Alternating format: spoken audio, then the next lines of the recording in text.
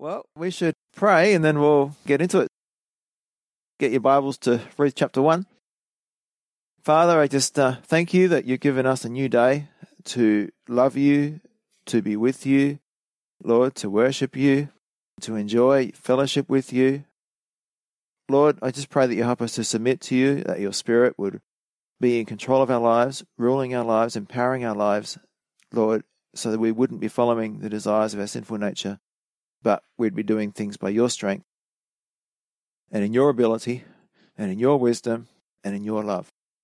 And I just pray that you help us not to be relying on ourselves, but to be relying on you. And Lord, I also just pray, Father, that you would teach us dependence on you and help us to love you with all our heart, soul, mind, and strength. And I pray that there be much fruit coming from our relationships with you. We pray in Jesus' name. Amen. I'm loving this little book. A quick introduction or revision. Last week was the first week. Now, who's the main character? It's Ruth, yes. So Ruth is the main character. She represents who?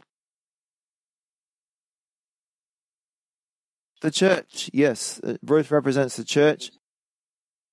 And her name means friendship. And she was also the great-grandmother of King David. She's a picture, type, or representative of us, the bride of Christ, the church. Now, who's the hero? The hero is Boaz, yeah. So Boaz is a picture of Jesus, our kinsman redeemer, our Goel. And Boaz acted in grace to redeem Ruth, and Christ acted in grace by giving himself as the redeemer to provide redemption for all mankind. So that's a big picture. So as we go through the book of Ruth, we're going to see all this played out, and it's a picture of what Christ has done for us. He's fully redeemed us at great cost to himself when we were completely helpless and hopeless, and there was nothing in it for himself. And did you know that this is a picture of why Jesus has to share his inheritance with us?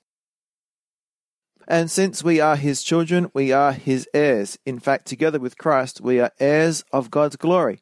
But if we are to share his glory, we must also share his suffering. So you might be wondering why, or you might have in the past wondered why am I an heir of everything that Christ has? Well, this is it. Ruth is going to help us to understand that. So, one more little thing as we go through. You know, there's different literary styles in the Bible. Well, this is dialogue. 59 of the 84 verses in the book of Ruth contain dialogue. It's people talking to each other, and that will start in verse 8. This book is communicated to us by recording people's conversations. Now, one of the points from last week, as we went through the first 5 verses, was that the best place to be is in the will of God. But we found out that that doesn't mean that being in the will of God is the easiest place to be. In fact, being in the will of God often brings many challenges as God tests our faith. But we also discovered that if we quit, if we seek our own will, priorities, comfort, and desires over our relationship with God, it will only lead to emptiness, a broken life, despair, and depression in the end, with no reward and no spiritual growth, just like we saw last week with Naomi. However, God is so merciful, and when we come to our senses, like the prodigal son, then we find forgiveness and restoration back into relationship with God. And I just wanted to share this verse because the book of Ruth is all about grace overall. The big picture is all about grace. And as we go through, you'll see that. But one of the New Testament verses that talks about grace a lot is Ephesians 2, 3-7. It says, all of us used to live that way, following the passionate desires and inclinations of our sinful nature. By our very nature, we were subject to God's anger, just like everyone else. But God is so rich in mercy, and he loved us so much, that even though we were dead because of our sins, he gave us life when he raised Christ from the dead. It is only by God's grace that you have been saved. For he raised us from the dead along with Christ and seated us with him in the heavenly realms because we are united with Christ Jesus. Verse 7, So God can point to us in all future ages as examples of the incredible wealth of His grace and kindness toward us, as shown in all He has done for us who are united in Christ Jesus. So, what's God all about? It's about grace. Our relationship with God is all about grace. And we're going to be learning about God's grace for eternity. It's such a big topic. So, we get a chance to start now. All right, so the thing that happens in chapter 1 that we're going to cover today is Naomi returns to Israel, and she tries to get her two daughters-in-law, Ruth and Orpah, to return to Moab. So I'm just going to start by reading all of Ruth chapter 1. Ruth chapter 1. Now it came to pass, in the days when the judges ruled, that there was a famine in the land, and a certain man of Bethlehem, Judah, went to dwell in the country of Moab, he and his wife and his two sons. The name of the man was Elimelech. The name of his wife was Naomi, and the names of his two sons were Mahlon and Chilion, Ephratites of Bethlehem, Judah. And they went to the country of Moab and remained there. Then Elimelech, Naomi's husband, died, and she was left, and her two sons. Now they took wives of the women of Moab. The name of the one was Orpah, and the name of the other Ruth. And they dwelt there about 10 years. Then both Mahlon and Chilion also died. So the woman survived her two sons and her husband. That's where we finished last week. So verse 6, Then she arose with her daughters-in-law that she might return from the country of Moab, for she had heard in the country of Moab that the Lord had visited his people by giving them bread. Therefore she went out from the place where she was, and her two daughters-in-law with her, and they went on the way to return to the land of Judah. And Naomi said to her two daughters-in-law, Go, return, each to her mother's house. The Lord deal kindly with you, as you have dealt with the dead and with me. The Lord grant that you may find rest, each in the house of her husband. So she kissed them, and they lifted up their voices and wept. And they said to her, Surely we will return with you to your people. But Naomi said, Turn back, my daughters. Why will you go with me? Are there still sons in my womb, that they may be your husbands? Turn back, my daughters. Go, for I am too old to have a husband. If I should say I have hope, if I should have a husband tonight, and should also bear sons, would you wait for them till they were grown? Would you restrain yourselves from having husbands? No, my daughters, for it grieves me very much for your sakes that the hand of the Lord has gone out against me. Then they lifted up their voices and wept again. And Orpah kissed her mother-in-law, but Ruth clung to her. And Naomi said, Look, your sister-in-law has gone back to her people and to her gods. Return after your sister-in-law. But Ruth said, Entreat me not to leave you, or to turn back from following after you. For wherever you go, I will go, and wherever you lodge, I will lodge. Your people shall be my people, and your God, my God. Where you die, I will die, and there I will be buried. The Lord do so to me, and more also, if anything but death parts you and me. When she saw that she was determined to go with her, she stopped speaking to her. Now the two of them went until they came to Bethlehem. And it happened, when they had come to Bethlehem, that all the city was excited because of them. And the women said, Is this Naomi? But she said to them, Do not call me Naomi, call me Mara, for the Almighty has dealt very bitterly with me. I went out full, and the Lord has brought me home again empty. Why do you call me Naomi, since the Lord has testified against me, and the Almighty has afflicted me? So Naomi returned, and Ruth the Moabitess, her daughter-in-law, with her, who returned from the country of Moab. Now they came to Bethlehem at the beginning of barley harvest. So that's Ruth chapter 1. This is all about Naomi seeking a home by faith. She's a picture of the prodigal daughter. Now, overall, they're on the way back to Bethlehem. And Naomi thinks that the best thing to do for her daughters-in-law, Ruth and Orpah, is to send them back to Moab so they can get married. But Ruth says, no, I'm going to go with you. So let's get into it. Let's start in verse 6 and read verse 6 and 7. Then she arose with her daughters-in-law that she might return from the country of Moab, for she had heard in the country of Moab that the Lord had visited his people by giving them bread. Therefore she went out from the place where she was, and her 2 daughters-in-law with her, and they went on their way to return to the land of Judah. So, verse 6, then she arose with her daughters-in-law that she might return from the country of Moab.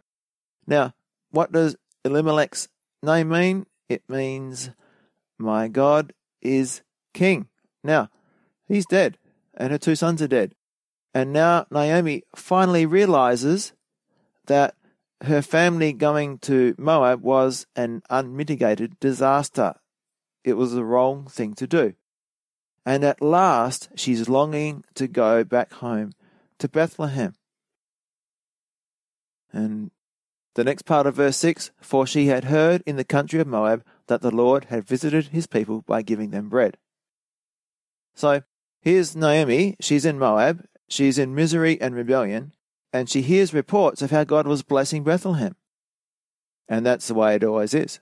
Those who waited it out in Bethlehem were blessed. What does Isaiah 40:31 say? Those who wait upon the Lord will renew their strength. It's not might renew their strength, it's will renew their strength. 2 Chronicles 6 tells us that if God's people turn away from him, he will stop the rain and curse the land. But the next chapter goes on to say that if his people humble themselves and pray, he will hear from heaven and heal the land. So,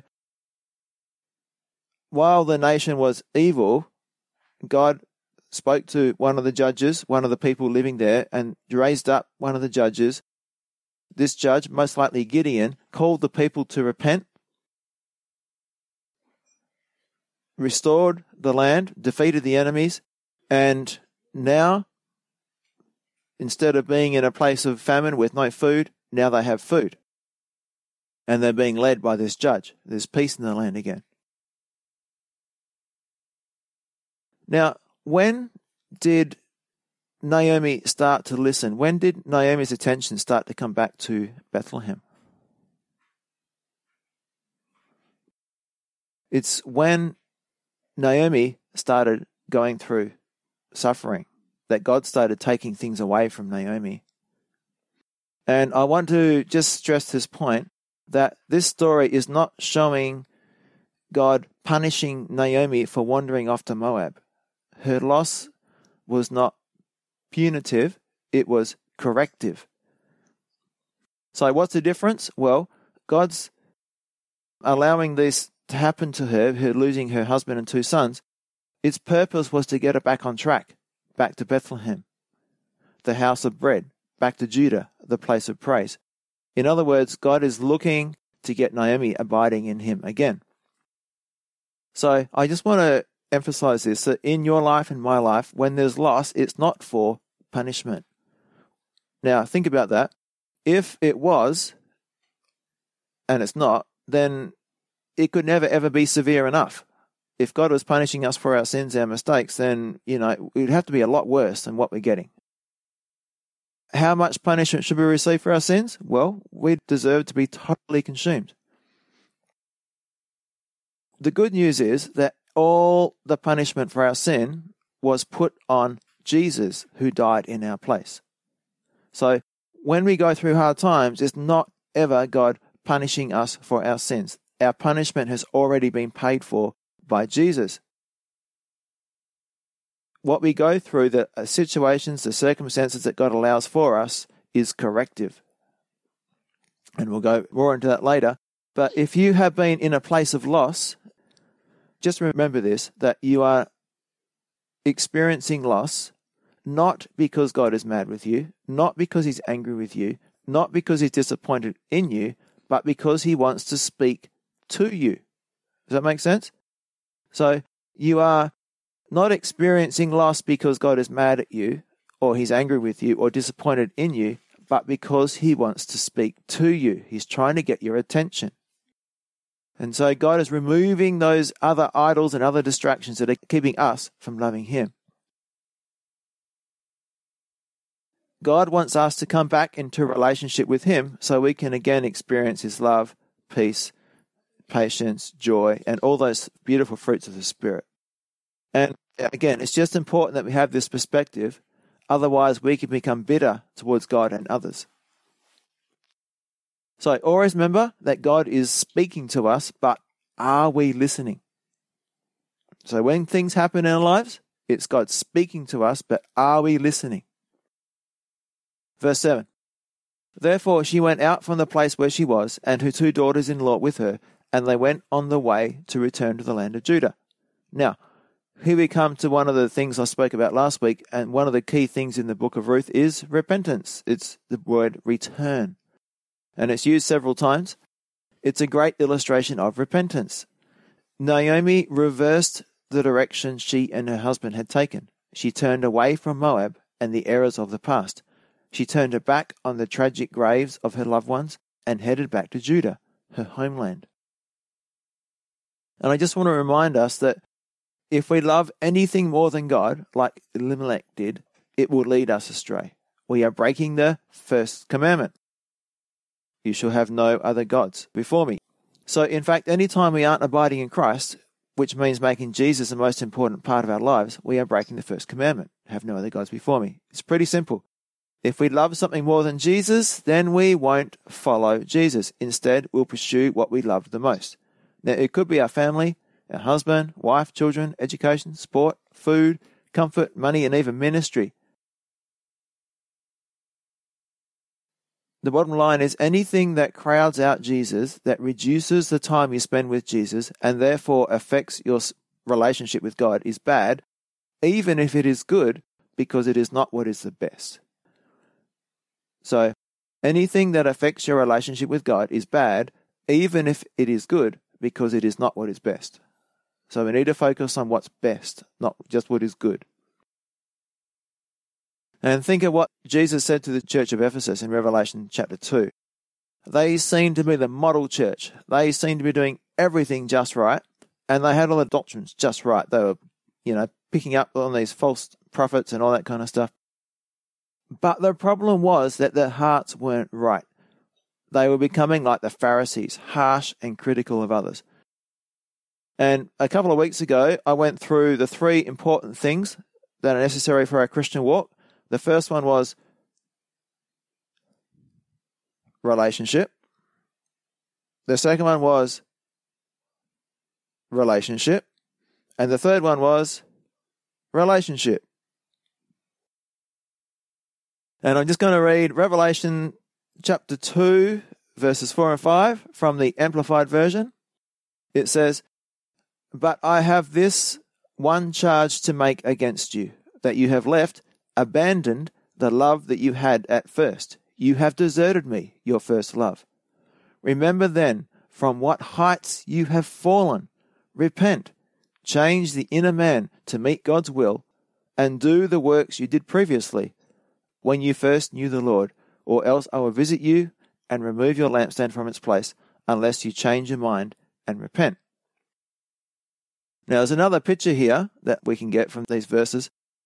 Naomi as the prodigal daughter, and she's heading home. Now, what does that remind you of? That passage in the New Testament? It's the prodigal son in Luke 15. I'll read it in a bit.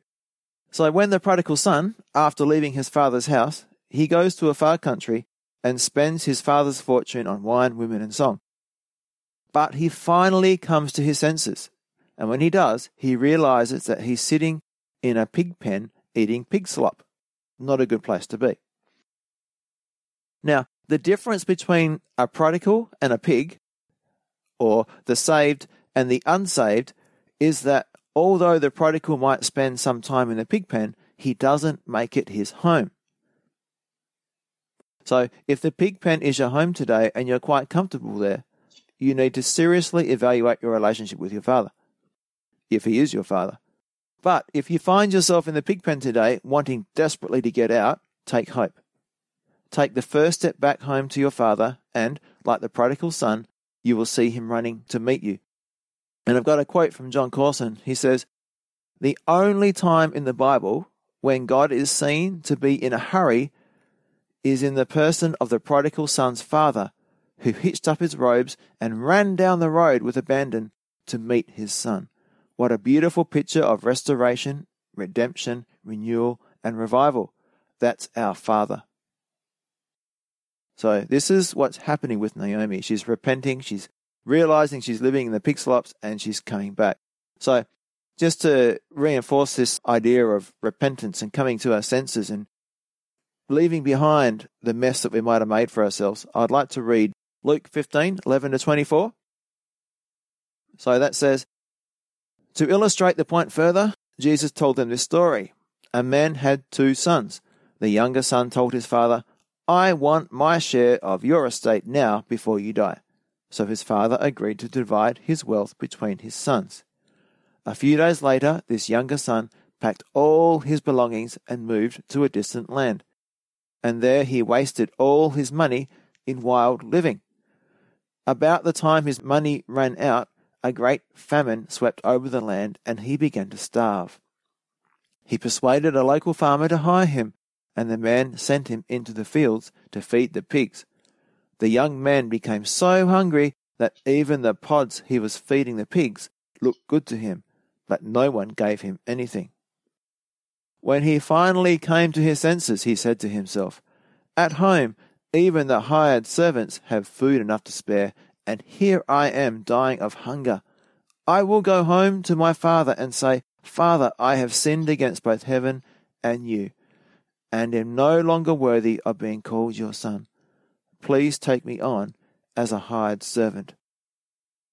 So he returned home to his father, and while he was still a long way off, his father saw him coming. Filled with love and compassion, he ran to his son, embraced him, and kissed him. His son said to him, 'Father, I have sinned against both heaven and you, and am no longer worthy of being called your son.' But his father said to the servants, 'Quick, bring the finest robe in the house and put it on him. Get a ring for his finger and sandals for his feet, and kill the calf we have been fattening. We must celebrate with a feast, for this son of mine was dead, and now he has returned to life. He was lost, but now he is found.' So the party began." So, just to help you understand that the Father is desiring relationship with us, and he's just waiting for us to come to our senses, whatever that thing might be that is distracting us from him, keeping us from a full relationship with him. So verse 8 in Ruth, "And Naomi said to her 2 daughters-in-law, 'Go, return, each to her mother's house. The Lord deal kindly with you, as you have dealt with the dead and with me. The Lord grant that you may find rest, each in the house of her husband.' So she kissed them, and they lifted up their voices and wept." So, they're walking back to Bethlehem. And Naomi is probably thinking as she's walking, "Why are you traveling with me? I'm going back with nothing, and I'm going back to nothing. I lost everything in Moab, but you have been good, kind, gracious, and loyal to me. May the Lord bless you. Now go back to your people." She's probably being unselfish in the way she's talking to her daughters-in-law. And I just want to bring out one of the words here. The Lord deal kindly with you. And that in the Hebrew is hesed, H-E-S-E-D. And it's an important word and one of the main principles in the book of Ruth. You'll see it again and again. And also in the whole Old Testament, it speaks of God's covenant loyalty to his people. It involves grace in that it was extended even when it was not deserved. And what we see here is that God is demonstrating kindness and loyalty and grace to people, but also we can demonstrate kindness, loyalty, and grace to other people. So Naomi is saying to the 2 daughters-in-law, "Hey, you've been loyal to me. You've shown grace to me. You've been kind to me. Thank you." And then in verse 9, Naomi asked that God would give each of them a place of rest with another husband so they could basically remarry. And this becomes a key issue in the book of Ruth. marriage means security for a woman in those days. So just like we find our security in our marriage to Christ when we become a part of the bride, when we are saved, so Naomi wanted them to find security. I think the mistake that Naomi was making was that, yes, she was thinking of what was best for them, but not eternally what was best. She was guiding them to find rest and fulfillment in the world and not in God. And here's an application, and because I think that we can be well-meaning but wrong in some of the things we put as priorities. For example, we can do the same thing with our children. You need to work hard in school so you can get a good job and so you won't be poor and so you can be successful.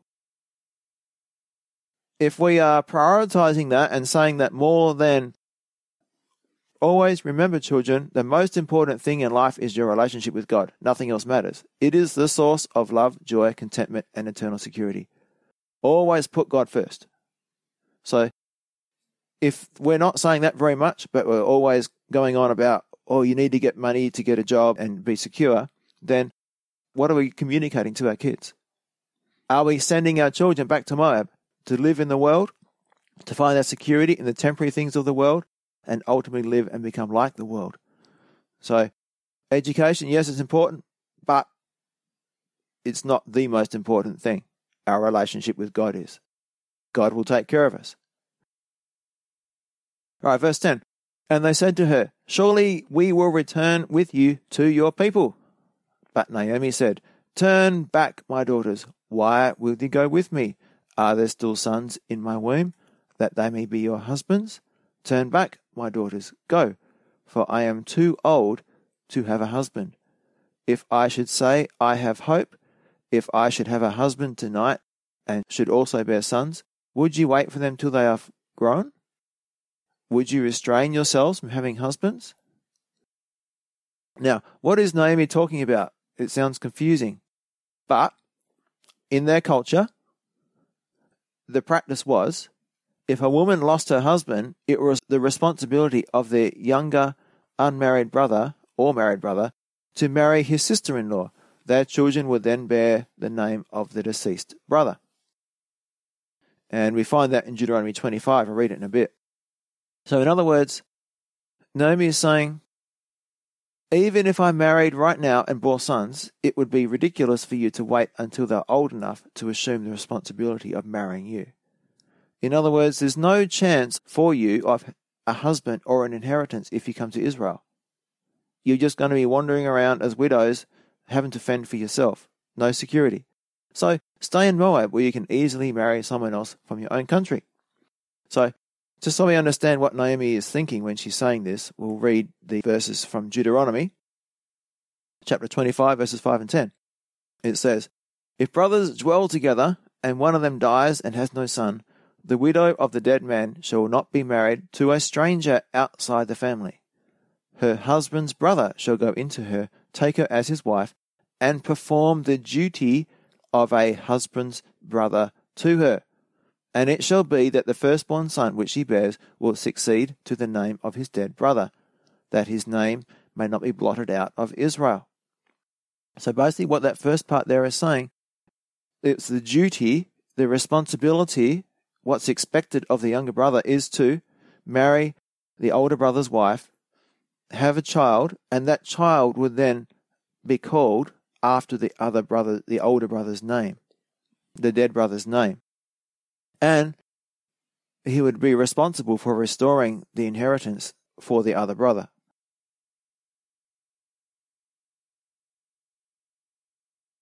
Now, those verses continue in Deuteronomy, verse 7, in Deuteronomy 25. But if the man does not want to take his brother's wife, then let his brother's wife go up to the gate to the elders and say, my husband's brother refuses to raise up a name to his brother in Israel. He will not perform the duty of my husband's brother. Then the elders of his city shall call him and speak to him. But if he stands firm and says, I do not want to take her, then his brother's wife shall come to him in the presence of the elders, remove his sandal from his foot, spit in his face, and answer and say, so it shall be done to the man who will not build up his brother's house. and his name shall be called in Israel, the house of him who had his sandal removed. And that actually happens later on. We'll see that. So, verse 13, second part, it says, "No, my daughters, for it grieves me very much for your sakes that the hand of the Lord has gone out against me." Is that true? Is God against Naomi? No. Yes, we have felt the brutal, bitter repercussions or consequences of being in Moab, but God is not against you. He has a good plan for you, a divine design. He is at work. He even takes our backsliding blunders and is able to transform them into beautiful blossoms. It's an amazing thing. It's called redemption.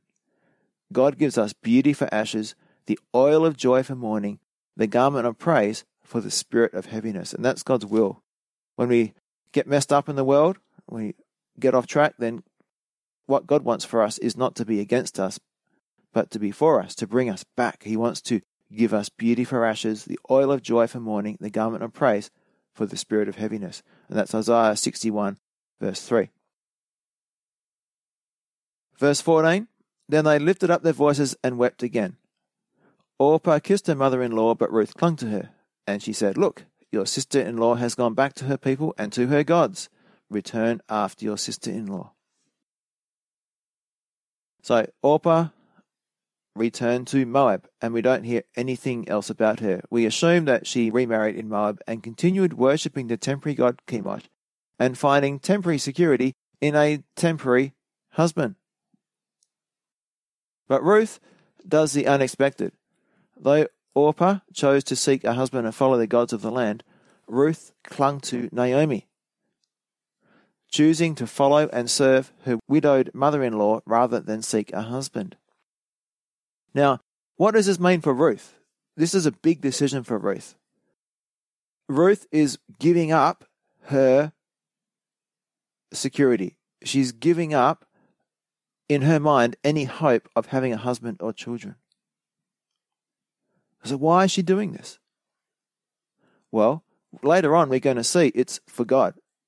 She says, "Your God will be my God."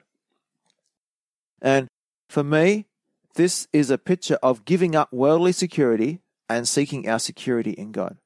Instead of putting her hope in this temporary world, Ruth was putting her hope in the eternal God. She was giving it all up. And for many people who become a Christian, it means giving up security in this world.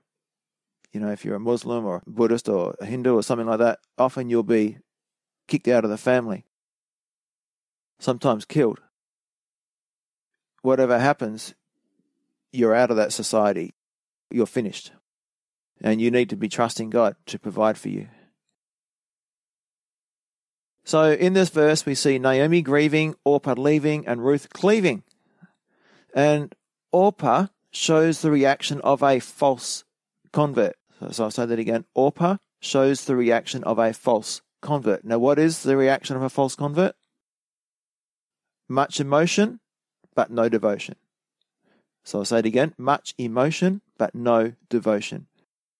And secondly, there's lots of conviction, but no commitment. So Jesus talked about this in the parable of the sower in Mark 4. I won't read it now. I'll just summarize it. So some hear the word and spring up quickly, but when the hot sun comes out, they dry up and wither away because they have no roots. So what this is describing is some people, they believe in an intellectual type of way and they get totally excited when they hear a sermon or a testimony or a concert, but their roots are not grounded in the Word of God. There is no devotional life, simply an emotional hype. It's just emotion. And when the hard times come, when there's a price to pay to follow Jesus, like Orpah, they just turn away. They disappear. They reveal their true colors. They never actually left the world. There's never true repentance. Ruth, on the other hand, cleaves to Naomi, but more importantly, she cleaves to God. And the same remains true for today. There are those who kiss with emotion, but others who cleave with devotion. The Bible indicates that God isn't impressed with how high we jump, but how straight we walk. That's another way of looking at it. So Ruth stayed with Naomi. She walked the walk. Now we get on to these awesome verses in verse 16 and 17. It says, "But Ruth said, Entreat me not to leave you, or to turn back from following after you. For wherever you go, I will go, and wherever you lodge, I will lodge. And your people shall be my people, and your God, my God. Where you die, I will die, and there I will be buried. The Lord do so to me, and more also, if anything but death parts you and me." So before we look at this, how it relates to Naomi and Ruth, I want to relate it to us as a body of Christ. Notice that when we commit ourselves to God, it also means committing ourselves to the people of God. Their lot becomes my lot. Their life becomes my life, in the sense that we share each other's burdens and we depend on each other. We need each other. We must cleave to each other because we need each other. As the scriptures say in the New Testament, if one member suffers, all the members suffer. So, in verse 16, so far, 3 times Naomi has asked Ruth to return home to Moab. But Ruth chose life with Naomi and her God. And what is she giving up? She's giving up her own family. So Ruth is giving up her own family in Moab. She's giving up her national identity. And she's giving up her religious idolatry. And this is one of the most beautiful expressions of commitment in all the world's literature. So Ruth linked her future to Naomi, to Israel, and more importantly, to God. And this is what an example of a complete break with the past looks like. What is required to become a disciple of Christ. To become a disciple of Christ, you need to have a complete break with the past. And there's lots of parables that Jesus told about that in the New Testament. So like Abraham, Ruth decided to leave her old life completely and her way of living behind and go to the land of promise.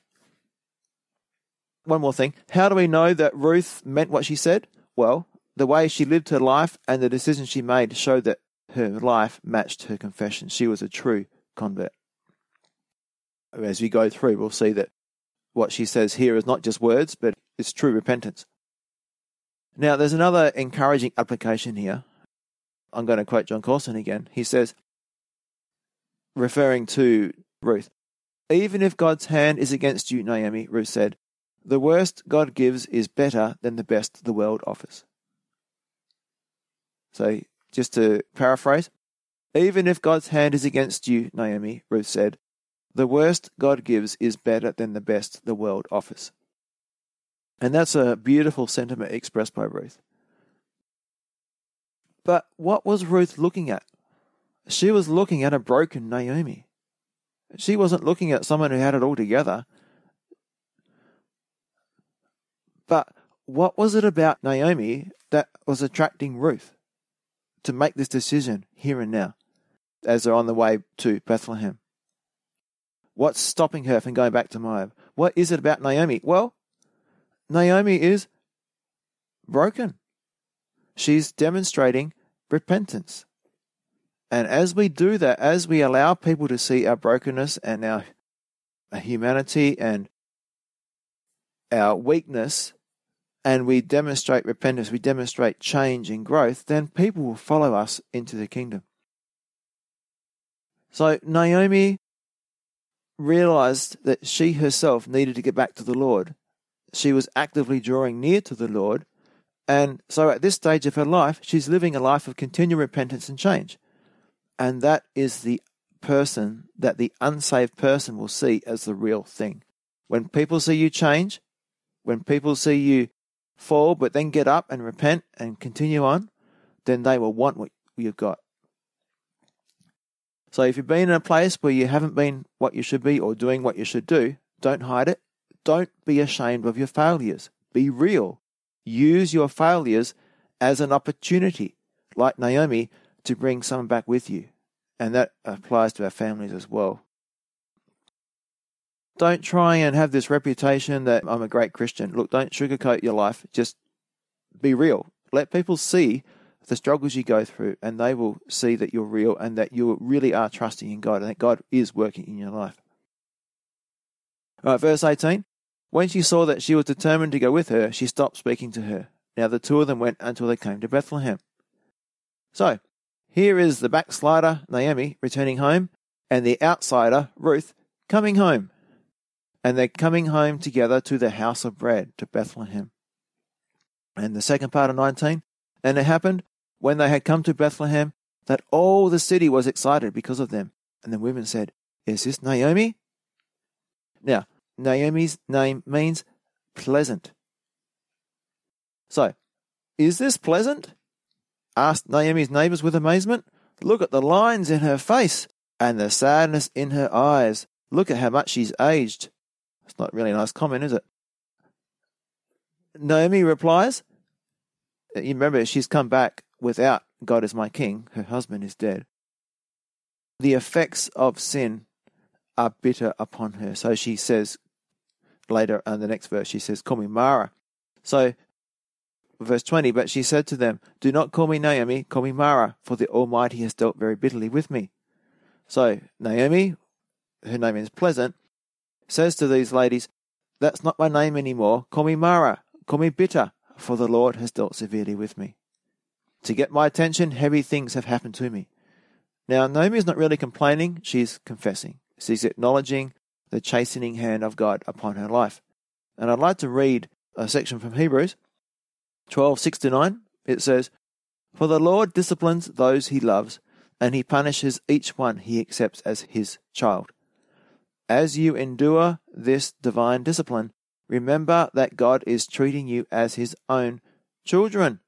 Who ever heard of a child who is never disciplined by its father? If God doesn't discipline you as he does all of his children, it means you are illegitimate and are not really his children at all. Since we respected our earthly fathers who disciplined us, shouldn't we submit even more to the discipline of the Father of our spirits and live forever?" So Naomi is recognizing that she's been disciplined by God. Now, I'm going to read verse 21, the first part, and this is a really good verse to highlight in your Bible. It says, "I went out full, and the Lord has brought me home again empty." So there's two things here. I went out full, and I came back empty. It shows the loss that we experience because of sin. But there's also a promise. The Lord brought me home again. So even though we come back empty, even though we come back with loss in our lives, we still come home again. So this is the reason backsliding, choosing the world over God, is so ridiculous, stupid, and not worth it. When you leave Bethlehem, Judah, which means the house of bread and the place of praise, and wander off to spend time in Moab, a picture of the world, you will always leave full but come back empty. Sin always brings sorrow and sadness. Don't be deceived. God is not mocked.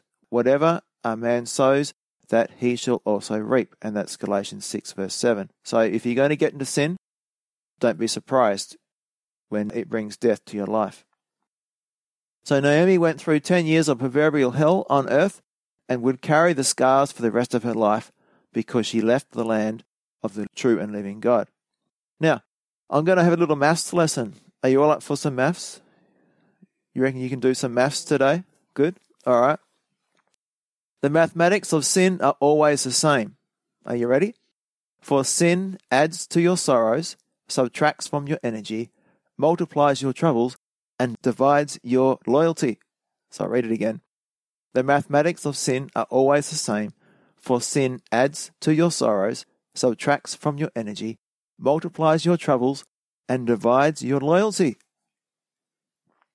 So there's a maths lesson for today. So Naomi went out full but returned empty. But praise the Lord, the remaining 3 chapters of the book of Ruth will demonstrate, chronicle Naomi's refilling and recharging as the Lord renews and revives her. So although she's not the main character of the story, her story is still really important and we can learn a lot from her. Why? Because we all make mistakes sometimes. So it's not the fact that we fall that is important, but our response to our failing, to our stumbling. Will I humble myself and repent, or will I try to hide my sin and pretend to be holy and good, trying to manufacture a false reputation. Right, second part of verse 21 says, "Why do you call me Naomi, since the Lord has testified against me, and the Almighty has afflicted me?" Again, Naomi has this wrong. God is not against her. He's for her, even in the consequences and repercussions of her own choices. Now, I'd like to read a couple of verses from Romans here. You find these familiar, but it's important that we understand this. Romans chapter 8, 31 to 37. "What shall we say about such wonderful things as these? If God is for us, who can ever be against us? Since he did not spare even his own son, but gave him up for us all, won't he also give us everything else? Who dares accuse us whom God has chosen for his own? No one, for God himself has given us right standing with himself. Who then will condemn us? No one, for Christ Jesus died for us and was raised to life for us, and he's sitting in the place of honor at God's right hand, pleading for us." Verse 35, "Can anything separate us from Christ's love? Does it mean he no longer loves us if we have trouble or calamity?" So I'll just read that bit again. "Does it mean he no longer loves us if we have trouble or calamity, or are persecuted, or hungry, or destitute, or in danger, or threatened with death? As the scriptures say, for your sake we are killed every day, we are being slaughtered like sheep." And the answer to all those questions is in verse 37. It says, "No. Despite all these things, overwhelming victory is ours through Christ who loved us." So always remember that God is always for you and never against you. The hard times we go through, the difficult circumstances we go through, are from a loving God who is doing one of two things. If we're sinning, he's directing us back to himself, to come back into that love relationship with himself. Or if we're walking in faith, already abiding in him, he'll give us hard times, he'll give us difficult circumstances so we can grow in our faith, so we can experience a deeper and more glorious relationship with God. Right, verse 22. "So Naomi returned, and Ruth the Moabitess, her daughter-in-law, with her, who returned from the country of Moab." This is a good thing. They've returned. Now, application here. Often when we backslide, the tragedy is that we take others with us. For example, Peter, in the New Testament, he said, "I'm going fishing. I'm not good enough. I'm not worthy enough to follow Jesus Christ any longer." And you can reference John chapter 21, verse 3. And what did the other disciples say? "We'll go with you," they said, "as they boarded the boat of backsliding together." So we'll go with you, they said, as they boarded the boat of backsliding together. They were going back to their old life. But fortunately, the opposite is also true. Here is Naomi coming back, returning to the place of blessing. And look, she is bringing Ruth with her. Ruth, who will be in the genealogy of Jesus Christ himself. Ruth, who becomes an illustration of the body of Christ. Ruth is brought into the land of promise by a broken Naomi. And I just want to remind us that when was Ruth brought into this place of blessing? When did she repent? When did she believe? It wasn't when she was impressed with Naomi's pleasantness and perfectness when she first went to the land of Moab. It was when she saw Naomi's brokenness and bitterness and repentance. So here is a bit of an application for us. If we always present ourselves as being all together and not needing anything, and, we're all fine, then people can't relate to us because they all have problems. You Christians, I don't know about you, but, you live in a different world. In my world, we have problems. So when we try hard to present ourselves as being like perfect and have our lives all worked out, it gives a false impression and people can't relate to us. We know that we're not perfect, so who are we trying to kid? We all know we have problems and weaknesses, temptations and difficulties, and yet a lot of us try to cultivate this impeccable image to present to the world. So I suggest to you that people are touched and moved not when you and I preach from the pulpit of perfection, but rather when we share from the place of brokenness and humility. not pointing to our togetherness, but to God's graciousness. So when other people around us, unbelievers, can see that we are real, that we have weaknesses and vulnerabilities, but we are changing, and God is changing us, then they can be drawn to follow Him with us. And Paul said, but we have this treasure, Jesus, in earthen vessels, that the excellency of the power may be of God and not of us. That's 2 Corinthians 4:7. The temptation is to cover up the earthiness or brokenness of our vessels by painting them, glazing them, shining them, polishing them, and then wonder why no one's getting saved. The reason is that the attention is on the earthen vessel and not on the treasure within. We need to exalt Christ. The more broken we are, the more the light shines out. The more cracks there are in our jar, the more people see that we're human and we've got all these faults and failings and temptations and that we're just as weak as everybody else. But the only difference is we have Christ. And then people will start to respond. They'll see that He is the one who's rescued us, who redeems us, who strengthens us, who has been so good to us. So, point people to Jesus by being real about who you are and about your struggles. Now, if you're in Moab and you've been there for a long time, even though you left full and are now come back empty, know this. First of all, God can still use you. He will revive you and refill you. And as you come back and repent, you can actually draw people back with you. And that's a testimony of a lot of people who have been involved in drugs and stuff like that. They can use that to bring people to the Lord. Now, am I suggesting that we should sin in order to be relatable? Should we purposely go and do something stupid and then repent so people can come back with us? No. Romans 6:2 says, God forbid.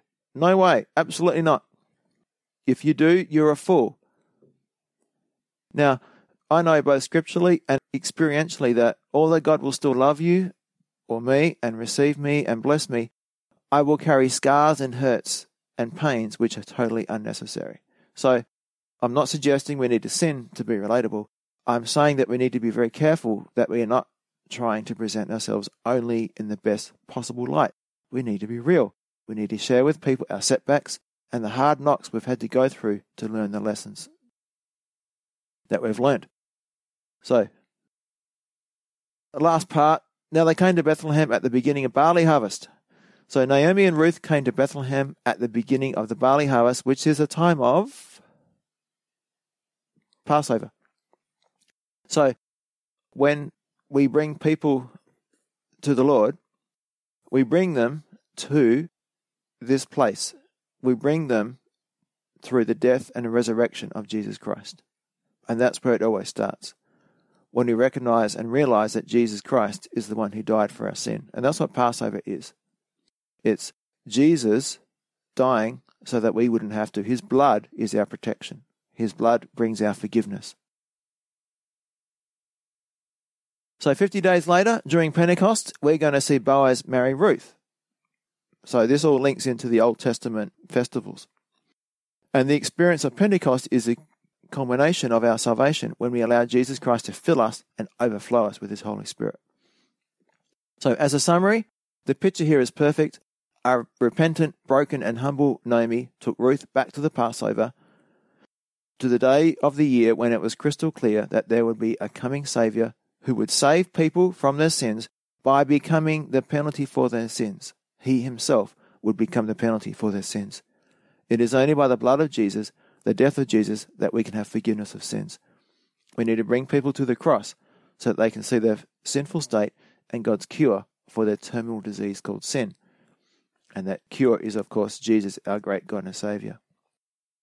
So, Father, I just thank You for these awesome verses today. Lord, the truth that You've spoken to our hearts. Lord, I pray Your Spirit will continue to teach us, and as we reflect on this, Lord, that You are never against us. Our sin has consequences. It will cause us much suffering and pain. But when we repent, when we come back to our senses, when we start walking back to You, You will run to us. You are just so in love with us and so concerned for us. Not against us. You're concerned for us. You want us to come back to You.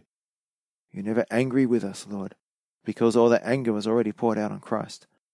Lord, help us to remember that you just want us to abide in you. And no matter what it takes, you'll do whatever it takes to bring us back to you. So Lord, help us to realize that you are always speaking to us. This difficult circumstances are also you speaking to us. I pray that we will listen and we will learn, and that we won't get bitter and angry, but rather we would be thinking, well, what's God showing me here? What's he trying to teach me? How can I grow closer to the Lord in this situation? So I just pray that for those of us who are like Naomi, who have wandered away, we can come back. And with repentance, come back to the house of bread. Come back and receive forgiveness and protection by the blood of Jesus. So we thank you for all these things in Jesus' name. Amen.